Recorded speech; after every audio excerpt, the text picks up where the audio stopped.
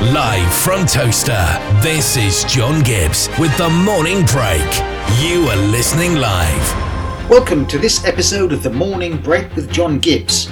My guest this week is Professor Colin Diamond, CBE, currently Professor of Education at Birmingham University. In the past, Colin has been a Senior Civil Servant and Director of Education. In a wide-ranging discussion, we talk about some of the problems, developments and challenges of teaching in our diverse urban landscape, and we refer to the Birmingham book, Lessons in Urban Education, Leadership and Policy, from the Trojan Horse Affair. This is Teachers Talk Radio, and you are listening live. Tune in live at ttradio.org or join in the conversation by downloading the Podbean app and following Teachers Talk Radio. #TT Radio.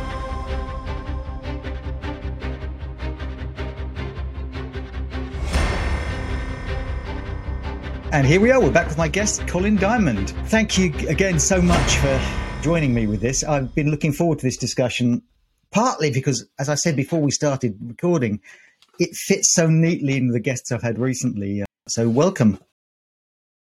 Thank you very much, John. Good to join you. Looking forward to our discussions, all the questions you're going to fire at me. You probably have to shut me up, because once we start talking about the book, Birmingham, urban education, I can talk for the Commonwealth plus, I guess. So, yeah, great to be here. Thank you. I found it, first of all, almost difficult to know how to structure this interview, because I thought to myself, well, I know how I'll do this when I did think about it.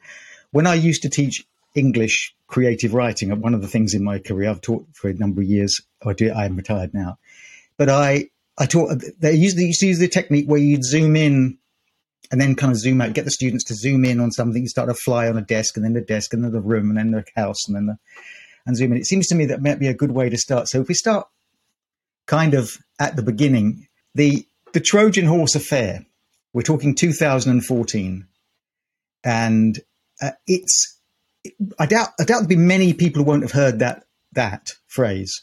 Why was it an affair? Because seems to me that it's become, for different people, a very powerful phrase. For some people, it's an example of a plot of one kind, and for other people, it's a plot of another kind. It's two parallel stories. I think we use the term Trojan Horse Affair because it is relatively neutral and non-emotive. Some people, some audiences have called it a crisis. And actually, in English education policy terms, there was a crisis back in 2014 because both, to Michael Gove's perspective, he was Secretary of State, his academies and free schools program appeared very vulnerable as a result of Trojan Horse.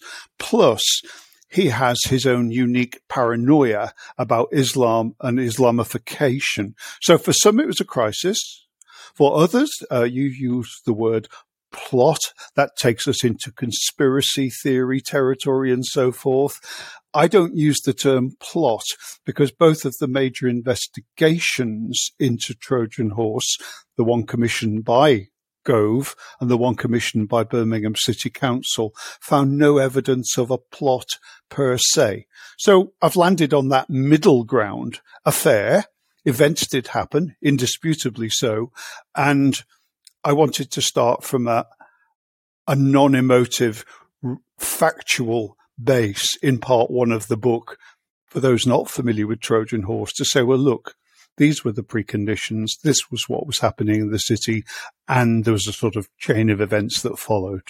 It seems to me that the Trojan Horse events and affair went off like quite a large bomb in a way, in the Birmingham education system. And one of the themes that comes out in the book is the consequences it had for people's careers, for the education system in Birmingham. And I think your role was very much, you say there were two investigations. There was the Kershaw and the Clark report, and then there was a House of Commons investigation. There's been a podcast about this, both from the Washington Post and so on. But what you did was in a sense, you were coming in to put things back together. You were deputy commissioner. You were, in a sense, coming in after the wreckage, after things had exploded. There certainly was damage. to a number of institutions and individuals in Birmingham. And I saw some of that directly in the early months I was in the city. Then the recovery journey, and as you said quite accurately, I was Deputy Commissioner working to Sir Mike Tomlinson, former Chief Inspector. We needed to get underneath the causes of Trojan Horse, how on earth had all this been allowed to happen, and put things right. At that time, we referred to getting the basics back in place, because in terms of Birmingham City Council's custodianship of education, a number of things were not right around school improvement, safeguarding, governance, and communications in particular. Nobody's fault. Blame is a useless commodity. But the net effect was that schools were left very exposed, school leaders and school governors. So things were put back together and duly presented to the Secretary of State, who was Nicky Morgan by that time, because Gove had been moved on by the Prime Minister, fairly unceremoniously so. And I think quite rightly so. That's my view. And then latterly, I've been much more interested in digging further into, well, what really happened here. And above all, John, what lessons can we learn that current school leaders, school governors, and urban education policy makers can learn from what happened in Birmingham? Let's start with that. If we're zooming in, what, in your view, did happen?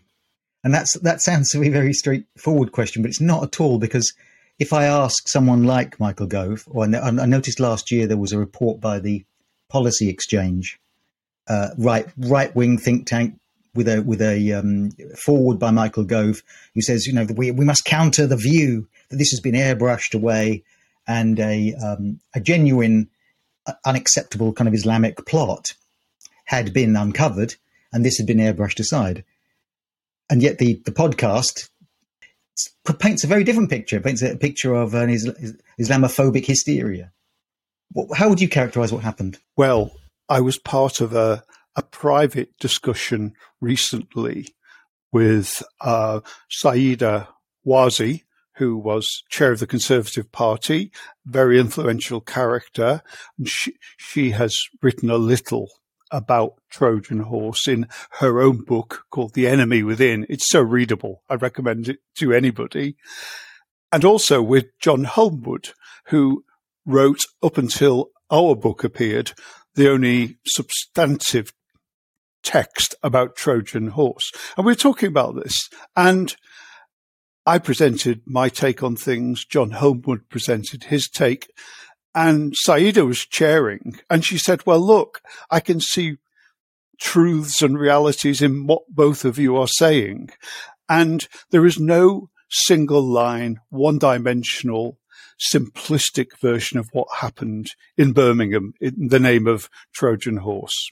So let me just try and unpack some of it. This is almost Twitter style, because we could talk for hours about this. First of all, there was no plot. Let's make that clear.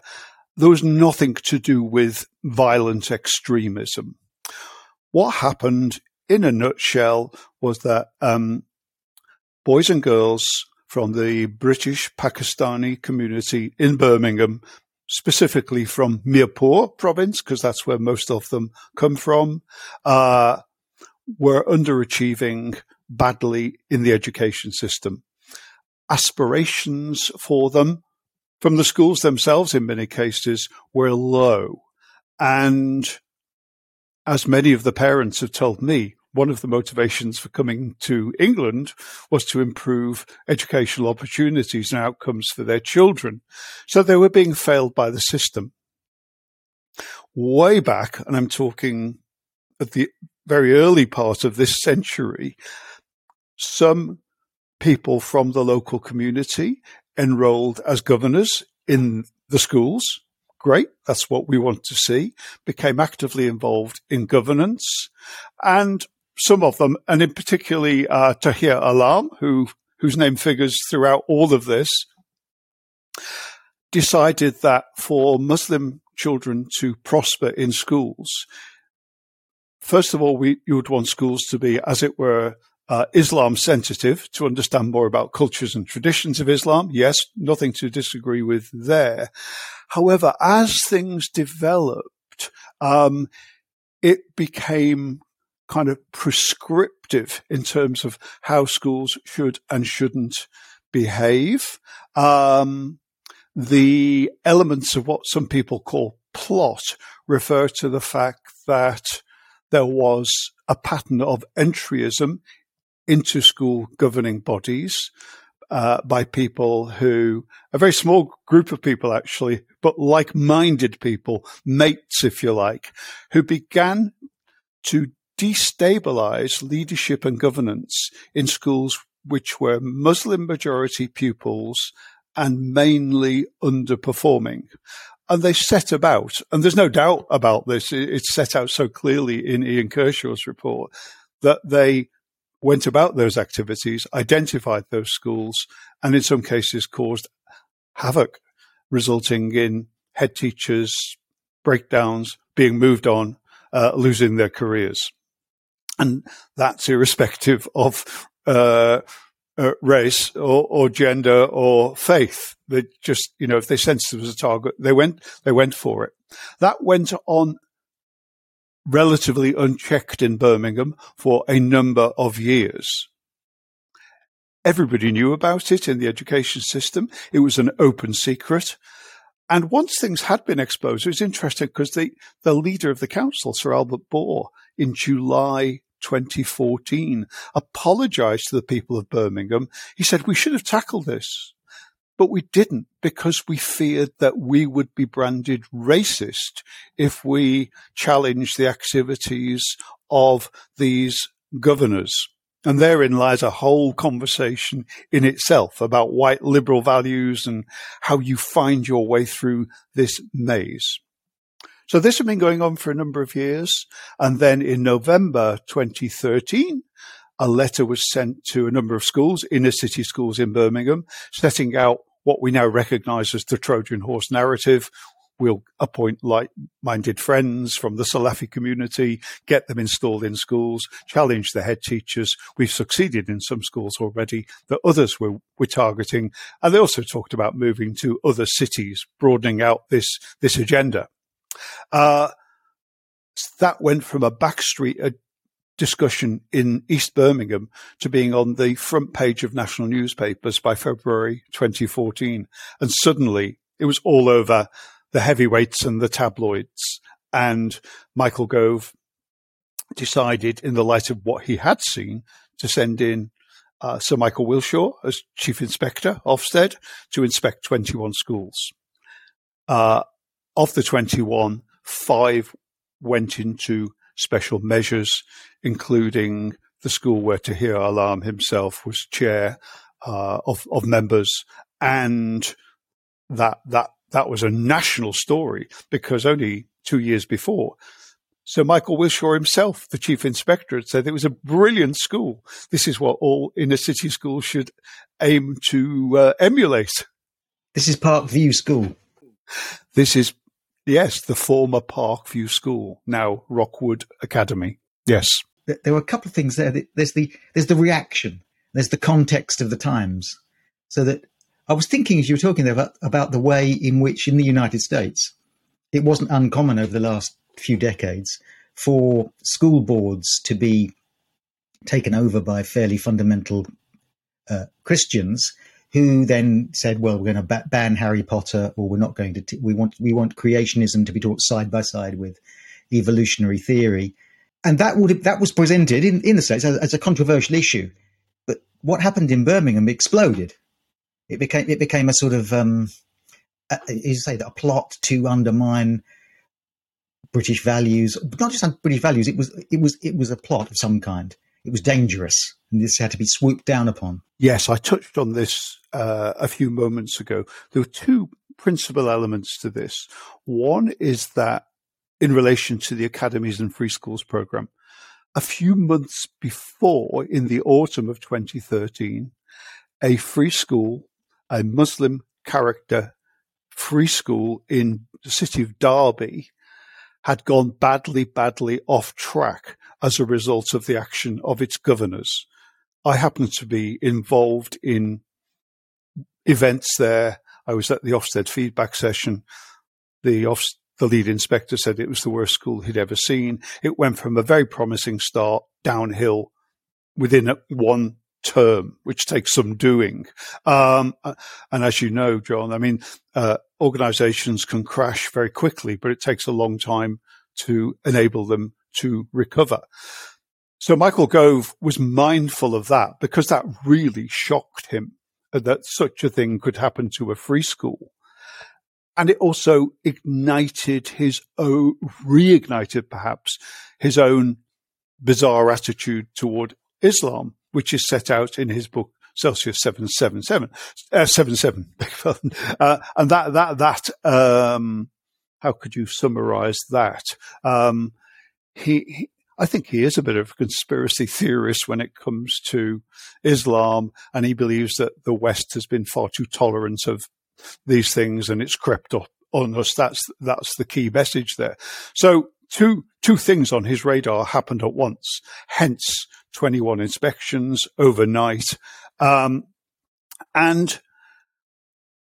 so, okay, as somebody have said to me, well, this was a matter of weak governance, thing could have been resolved locally, move on. What more is there to see?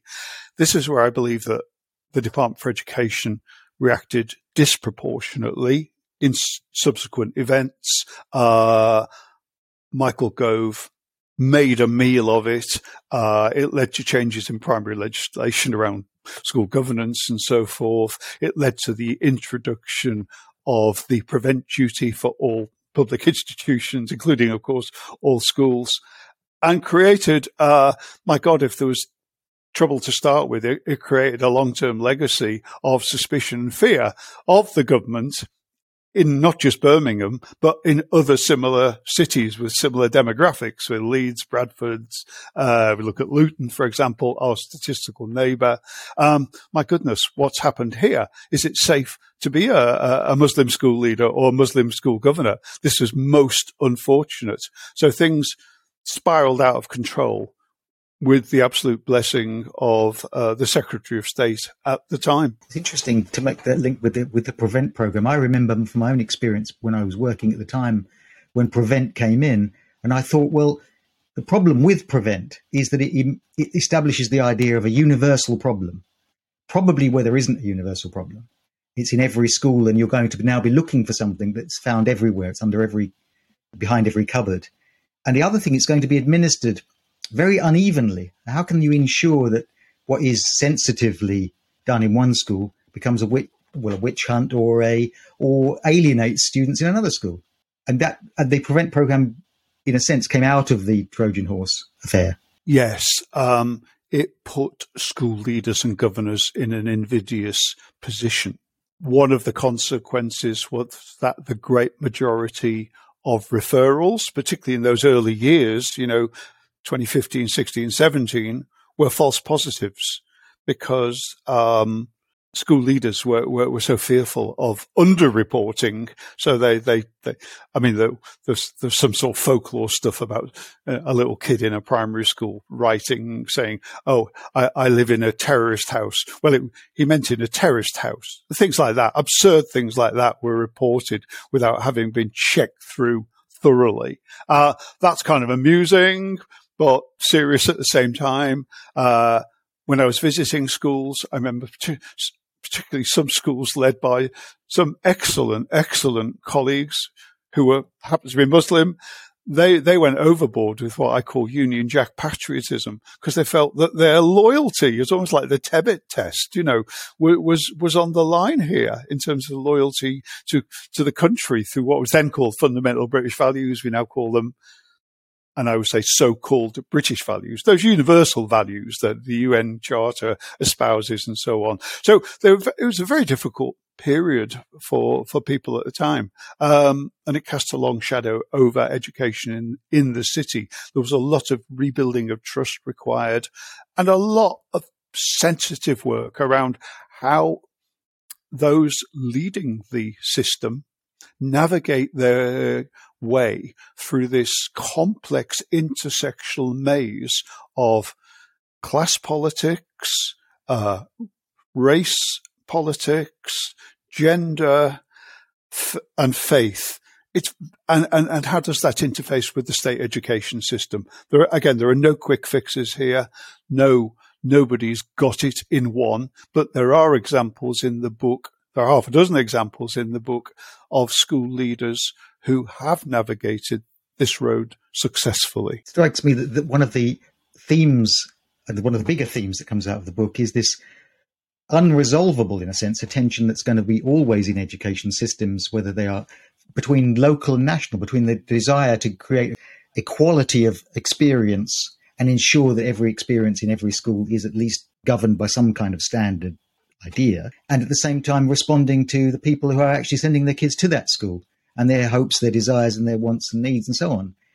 And finding some balance between those two is going to be, well, difficult and probably ongoing and just always there. Absolutely, John. It's going on as we speak in 450 state schools in Birmingham this afternoon, and probably the other 50-odd independent schools in the city, navigating your way through in terms of how do you construct policy and practice that works for your school community in direct relation to the context that you work with, whilst being cognizant of and complying with national policy edicts, imperatives, encyclicals, and so on.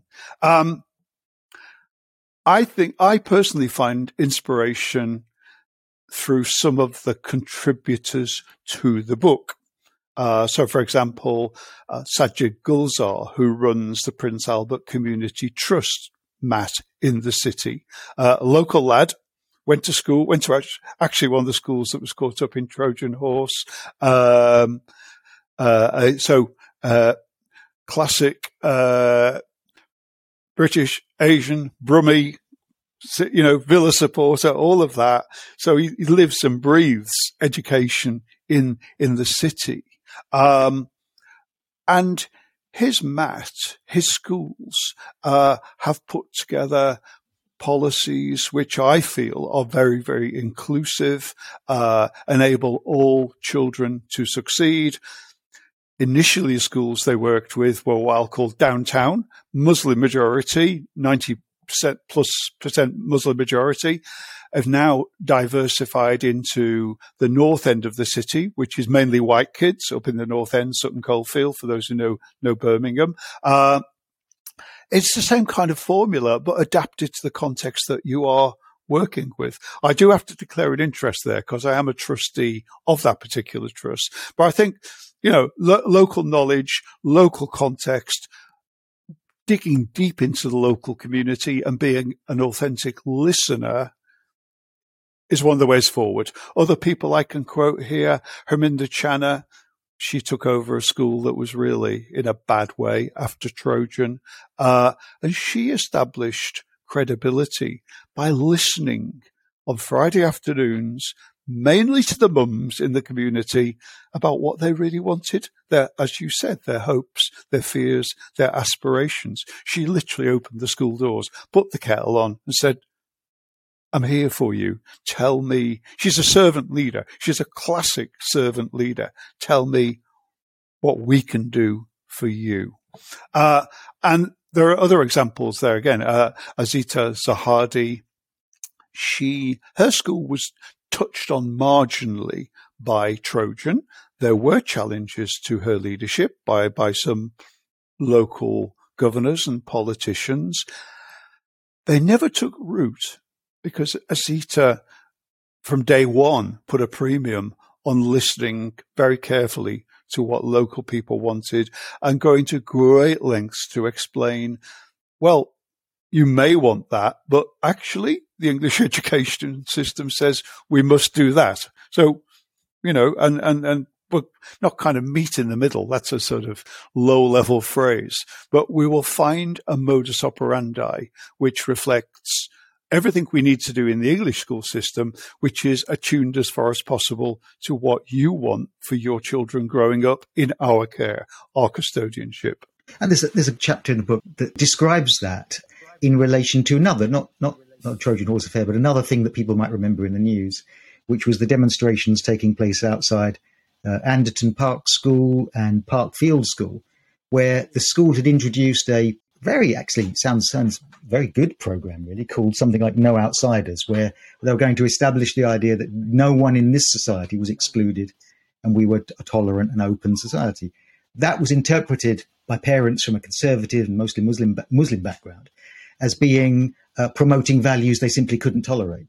And so there were demonstrations outside the school. And I think it was the Joy Warmington and a local pressure group came in some way, and they said, let's find a way of navigating a middle way between this. And they actually resolved the problem eventually. Yes, that's right. So when the government, and I feel rightly, introduced regulation which said all schools in the country and primary schools must make children aware in an age-appropriate way that there are different families, some with two mums, some with two dads, some with one mum and a gran, or whatever, any combination of loving adults at home.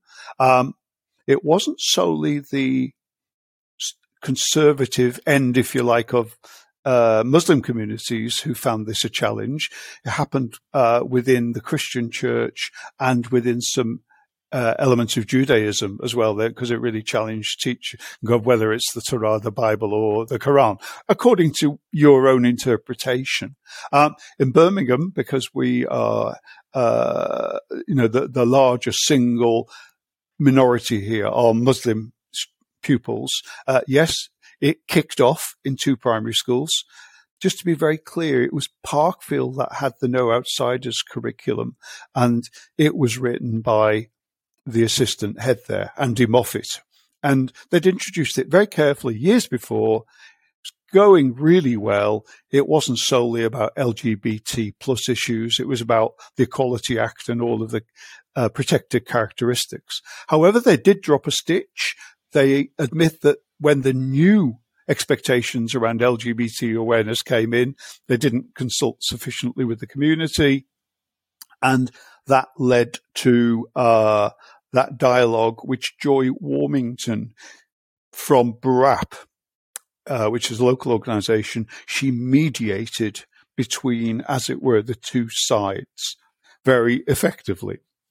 And how can you summarise the outcome there? There's a sense in which we all have to understand that we will never all agree on everything. There will be areas that remain contentious, no matter where you're coming from, whether you're intensely religious or humanist or whatever, in terms of how what should be in the curriculum and how it's delivered. And there's almost invariably tensions between what children will hear at home or perhaps in a place of worship and what they hear in school. Of course, that's very, very different for a 4-year-old compared with a 14-year-old. So age appropriate is absolutely critical here. What was unforgivable in this episode was the fact that there was agitation by certain members of the local community, which resulted in ugly, horrible protests outside the schools, those 2 primary schools. Very distressing for everyone involved, not the least of it, the children. I mean, the children were the pawns in this, I felt.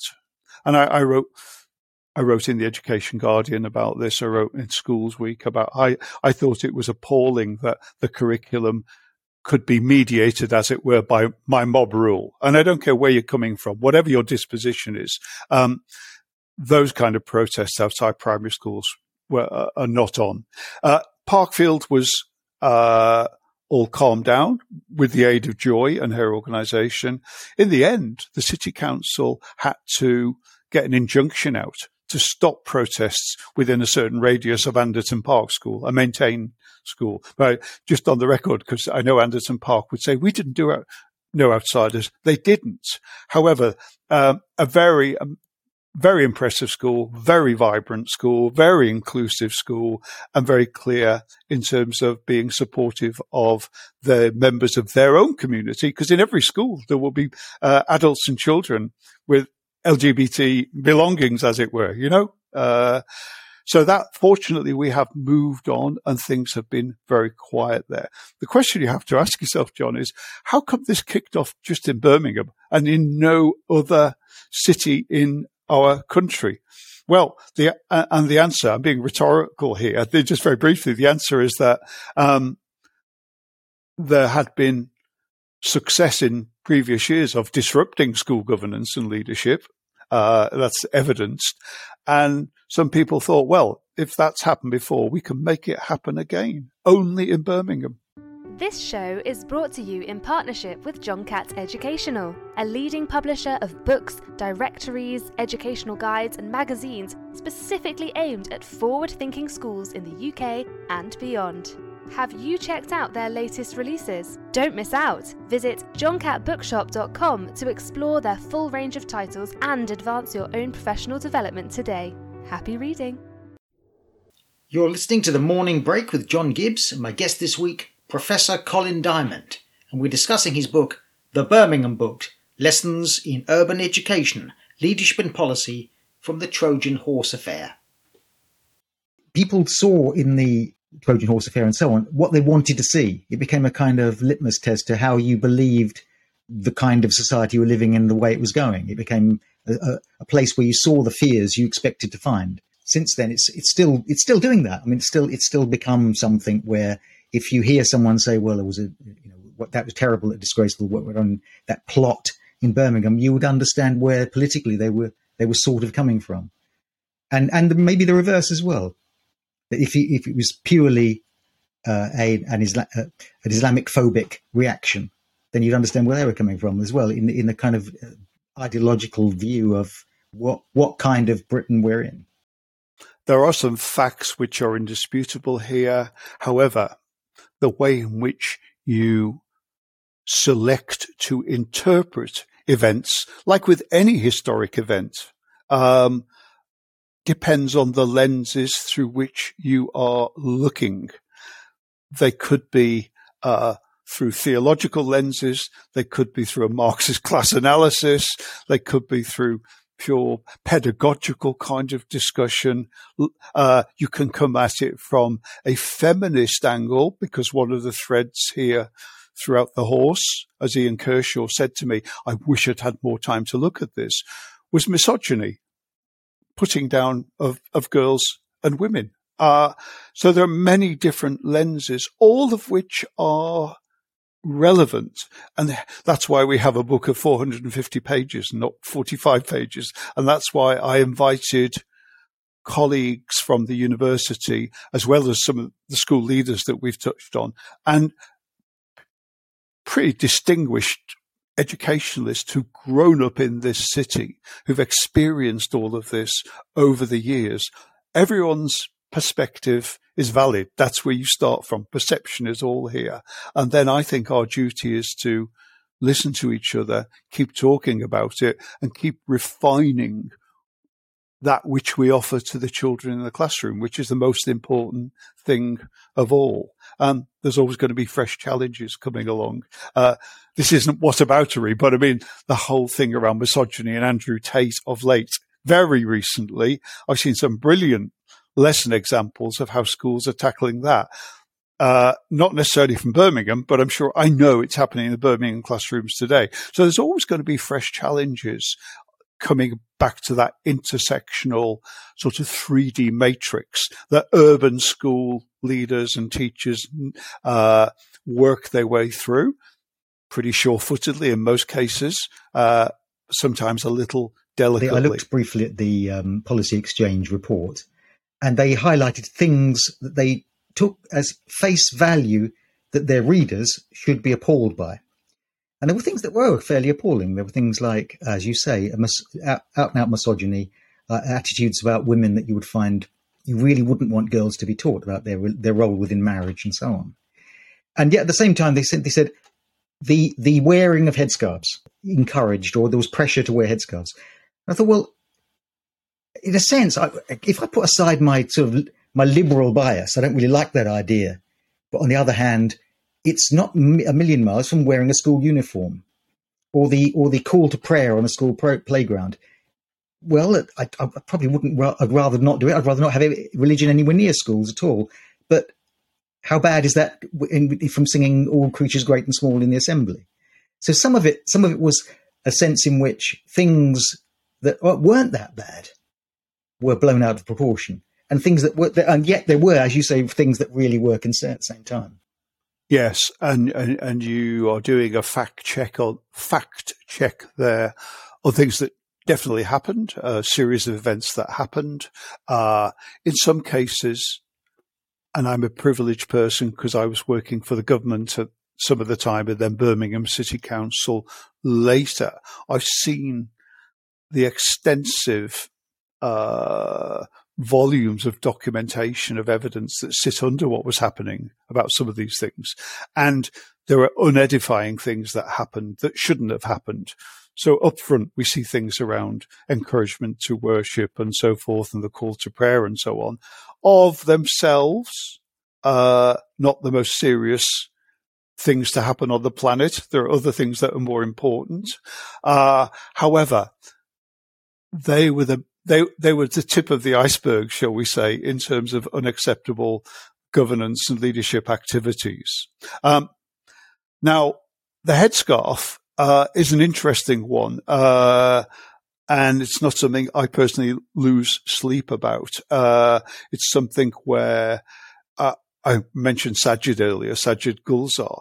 I mean, he was outraged. He was on national TV news because somebody had alleged that young girls in primary school wearing headscarves was some kind of indication of premature sexualization. I mean, it's an outrageous thing to say.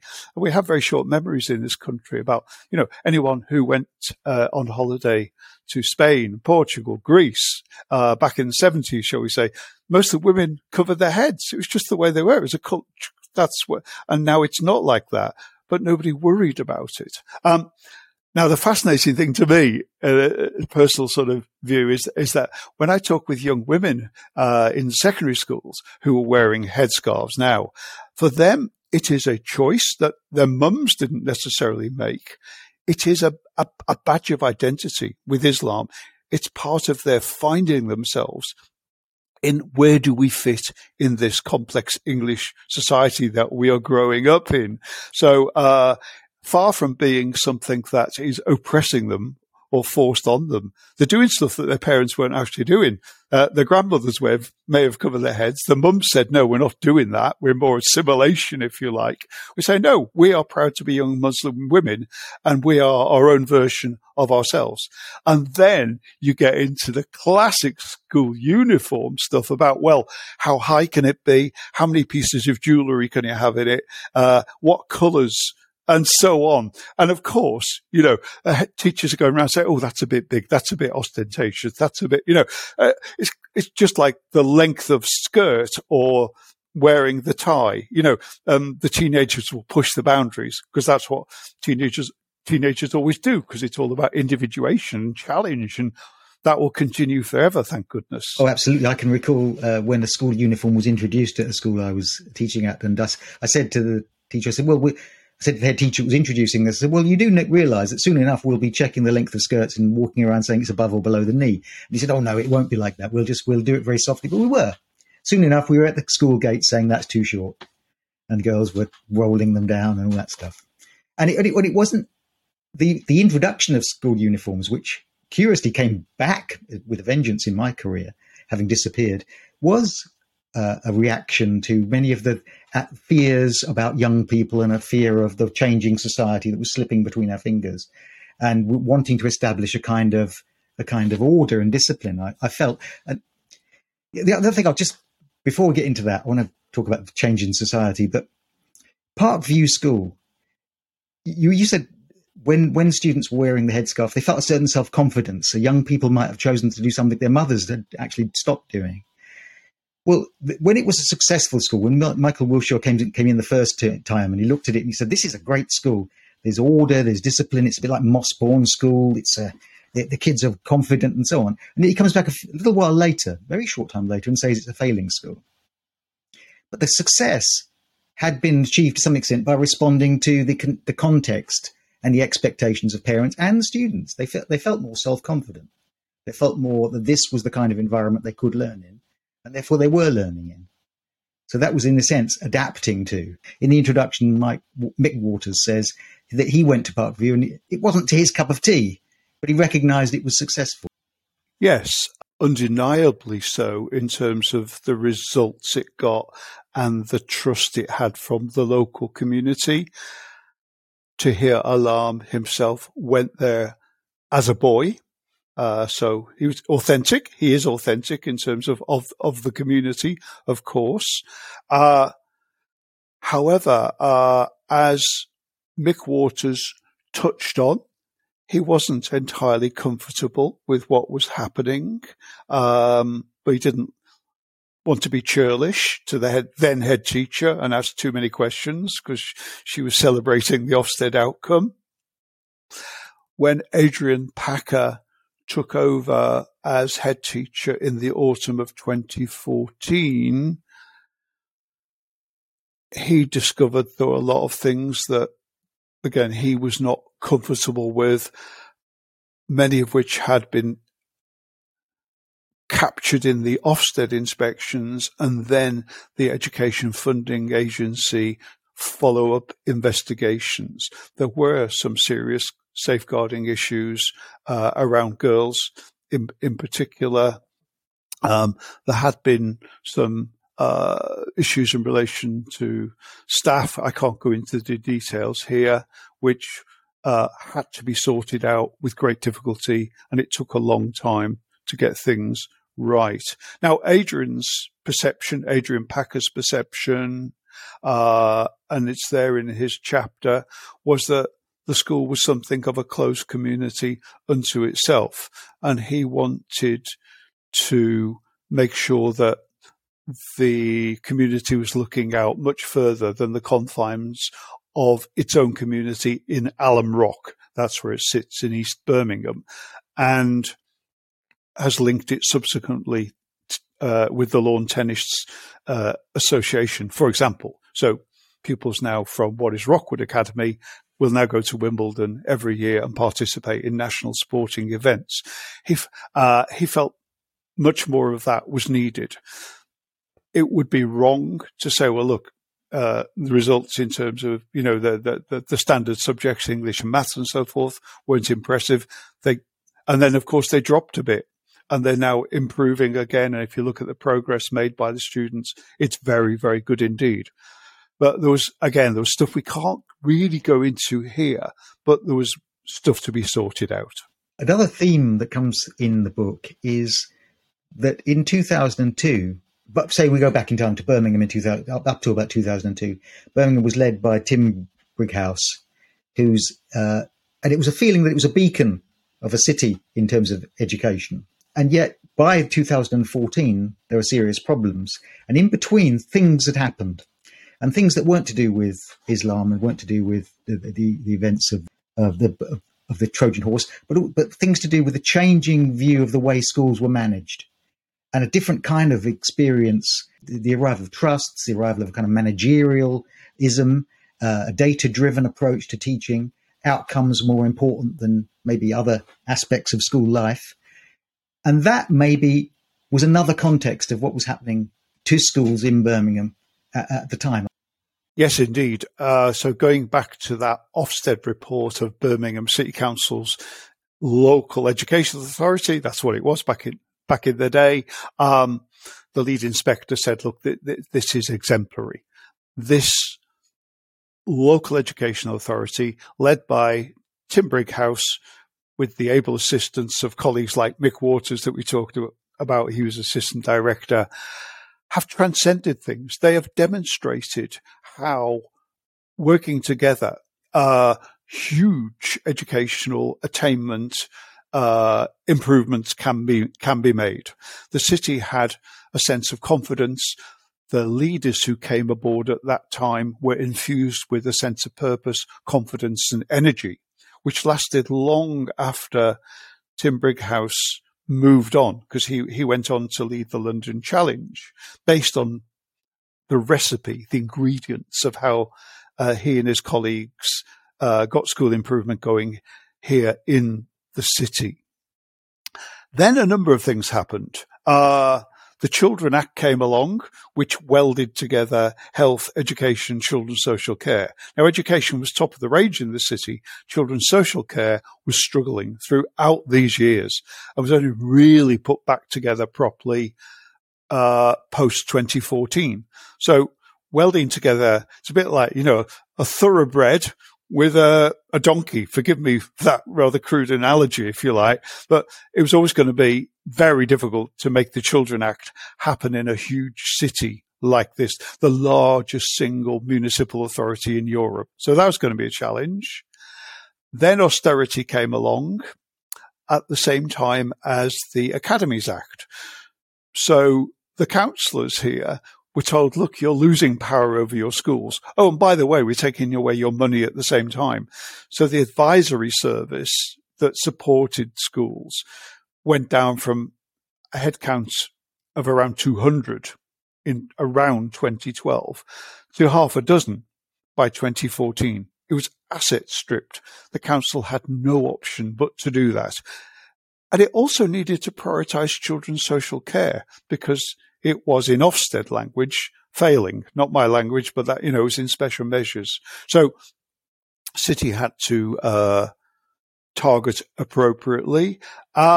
And the Academies Act, yes. So they're saying, well, look, schools can weigh anchor from local authority. Quite a few did in the city because there were bribery on the table, massive amount of money on the table in the early days of the academy conversions. And so it was open season then for the government to increase the number of academies early on, and some of which we've been talking about here today. As Adrian Packer said, with reference to a few of them, they didn't just take the ball, they stole the ball and ran away with it over the horizon. In other words, they took those so-called freedoms and autonomy to ridiculous lengths and completely removed themselves from any sense of checks, controls, balances with the local authority. And it's, in a sense, that was the message from Gove at the time. Become free, do your own thing, take your own money, and you will inexorably improve. In early 2023, we know that is not a fact. We know there is no automatic connection between academisation and school improvement. And there are lots of individual examples of academies that have improved, academies that have crashed and burned, local authority schools that have really improved, local authority schools that have crashed and burned. There isn't an overall pattern here. It's not about structures. It's all about leadership on the ground within the community.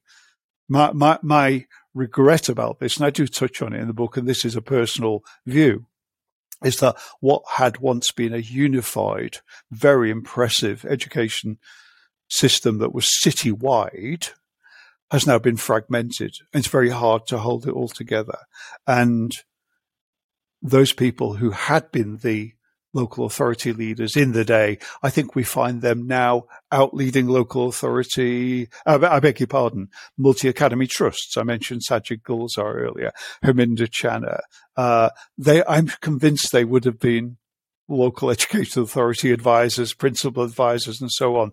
They are rightly turning their energies to leading and directing maths, because that's the way forward right now. So we've seen a massive change there, a sea change of governance and leadership. The question we must ask ourselves is, does it benefit the pupils, students ultimately? And we've got lots of examples where that's definitely happening within the city. You could say in spite of national education policy rather than because of it, because people on the ground look at what the centre is saying, DFE and all that. Yeah. Okay, how do we make it work on the ground in our town, our city, our community? That's what the best people do. Often you skip past the dedication in a book, but the dedication is very, I think, telling in the book. You dedicate the book to those leaders who quietly work to transform the lives of children. And it reminded me of the sort of last lines of Middlemarch, the unsung heroes of the world who quietly go off to their graves unheralded, but have done good on the way. But what you seem to be saying there is the structure of schools, the sort of neoliberal world of, if we put schools in competition with each other, if we measure them according to certain criteria, then inevitably they'll all improve. And it won't really matter about people so much. And now, so that change mitigated against the good people doing good work. Well, they find themselves in places where they can do it. They find themselves in a good trust, and there are very good trusts, and they might find themselves not on the children. And it'd be the children, a sort of lottery effect. If you're a postcode or lottery effect, where if you're in a good trust, that's great, but if you're not, that's not great. And it goes further than that, John. As you know, you can have on the same site a junior school that is part of one trust and an infant school that might be maintained or part of another trust. Patently absurd. It doesn't mean to say that the local heads won't work together. Of course they do. But my goodness, what a hindrance, what an unnecessary and inefficient impediment within the system. So yes, I did very consciously dedicate the book to the school leaders in the city. We've name-checked half a dozen of them here. We must remember there's 450 in the state system. And in the east end of the city, where the most contentious of things happened, we mentioned 2 or 3 schools. There are hundreds of them there. And many with Muslim majority cohorts of children, young people, getting on very well, navigating those difficult issues remarkably successfully. I think we need to remember that how those people carried on stoically with all of this going on around them. It wasn't the easiest job at the time, and that they'll be very glad that the focus went away, I would say. It's an organization, isn't it? When the cameras have gone kind of thing, you're left with the day-to-day realities to pick up. Yes.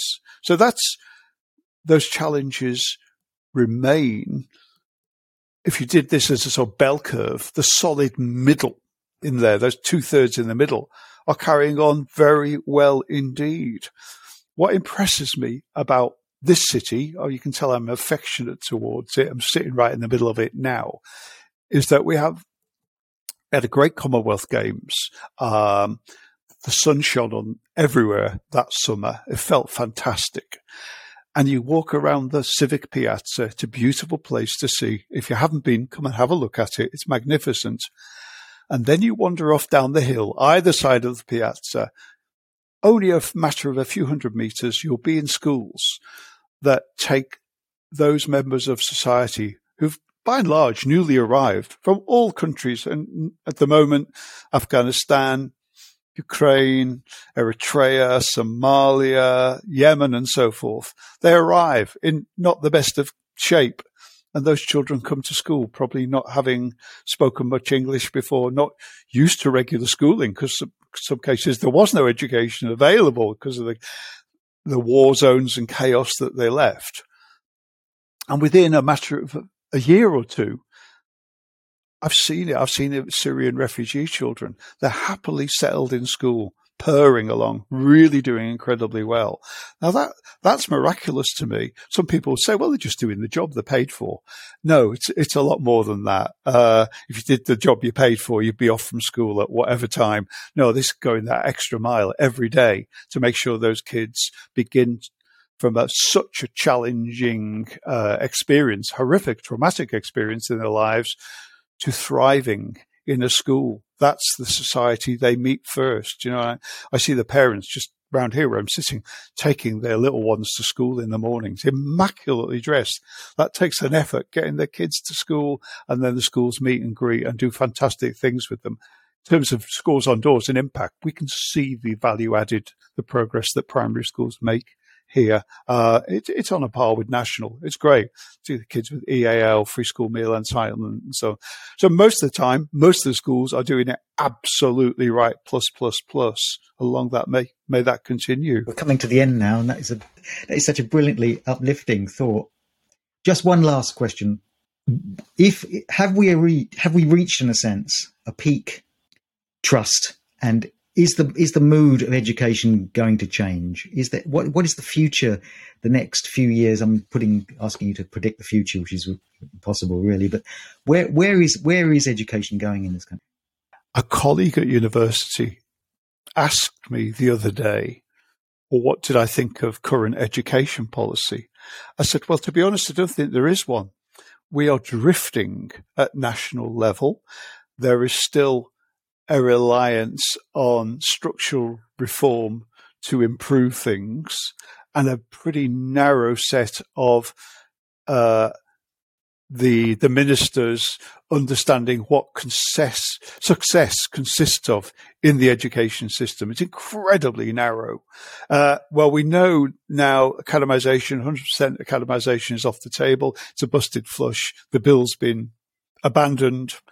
So the civil servants are very quiet at the moment. And head teachers, MAT CEOs are working their own way through things. It's being done at very local level. So what do I see in the future? Well, likely political change ahead. We know that the shadow ministers and Secretary of State have been going around taking soundings from a lot of people about what do we need. If I could wave a magic wand, this is what I'm hoping for, really. Let's get back to as near as we can to restore Sure Start. It won't be called that as such, but there's almost universal agreement that one thing New Labour did was get early years right. That's the foundation. That's where it really, really happens. Then as we move into what we fondly refer to as statutory schooling and all of that in our country, let's stop the weighing and measuring. The old adage about the pig getting fat and so forth. We overweigh and measure like nobody else, like no comparators. We don't need that. Schools, by and large, have a very strong sense of how they are doing, and peer review is more effective than a very harsh one-off periodic offset inspection. So let's reduce the hyper accountability regime. That in turn would give head teachers in particular a sense of security. They are all insecure. I don't think you'll find a secure head teacher in the country. So we need to reduce the pressure in the system. And I feel we need a national conversation about what we want from schooling. Every couple of days, somebody throws something new into what schools should do. Recently, it's all about economic literacy, and we can see why. Of course, it's really important. But Mick Waters has a slide with about 50 things that Secretary of State have said education systems should do, from kids being aware of farms to looking after their own teeth. It just goes on and on and on. You have to put boundaries around this. At the same time, you have local flexibility. Let's have that national conversation about what we really want from our schools. And then finally, moving into 14 to 19, I don't think it's working. I think the system still puts a huge premium on those who are heading for A-levels and universities. That's about half the population, and almost discounts those who are heading off for apprenticeships and colleges. In effect, yes, it's a comprehensive system overall, but it discriminates against those who are not heading for university. As somebody told me the other day, she said, I was doing art at school. I was really doing well in it. I told the art teacher I didn't want to go to university, and she dropped me like a stone. Not as dramatically as that, but that does happen. I saw it in my own kids' school. I see it in schools now. And as a governor, I keep saying, what are you doing for the non-academic kids? How are you imbuing excellence and a sense of worth in what they do? Because I can assure you they are not heading for uni. So how other than rhetorical statements do you policy statements, how do you ensure that those kids feel valued, cherished, and are achieving to their max and are up there on the platform getting prizes the same as the AAA students? I think we just dishonest in schools about that. We don't own that conversation. Colin, that brought us to an end, and thank you so much. I really just loved listening to that last piece there. I just thought that I couldn't disagree with any, and wholeheartedly agreed. And I would say that I thoroughly enjoyed reading what is a large tome, the Birmingham book, and the analysis of the consequences and the context of the Trojan Horse affair. So, Colin Diamond, thank you so much. Thank you. It's been a pleasure. Thank you for allowing me to indulge myself here, John, and really enjoyed questions, discussion. Long may it continue. Thank you. This week, my guest was Professor Colin Diamond. We were discussing his book, The Birmingham Book, Lessons in Urban Education, Leadership and Policy from the Trojan Horse Affair. My main takeaway this week, in my quest to understand what schools are for, is that schools can never entirely be everything everyone wants them to be. Schools have to look forward, and they have to look backwards. They have to teach the values and wisdom and traditions of society. But they have to challenge those same things, teaching critical thinking and new ideas. And there will inevitably be a tension. And that tension, I think, was what played out in the Trojan Horse affair. Dedicated and good teachers work daily to resolve these tensions. Schools can never reject the values of the past, or they'll lose the communities within which they work. But they have to challenge them as well, to prepare students who are, after all, a new generation, who will confront new problems and a new world. Thank you for listening. This programme is now available as a podcast on Spotify and many other platforms. Thank you.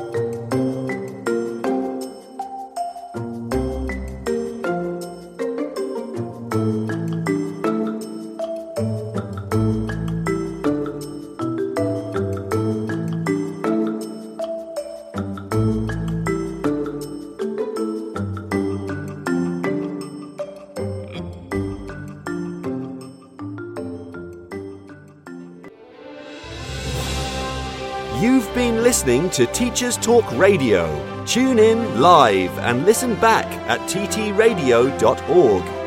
We look forward to hearing from you next time on Teachers Talk Radio.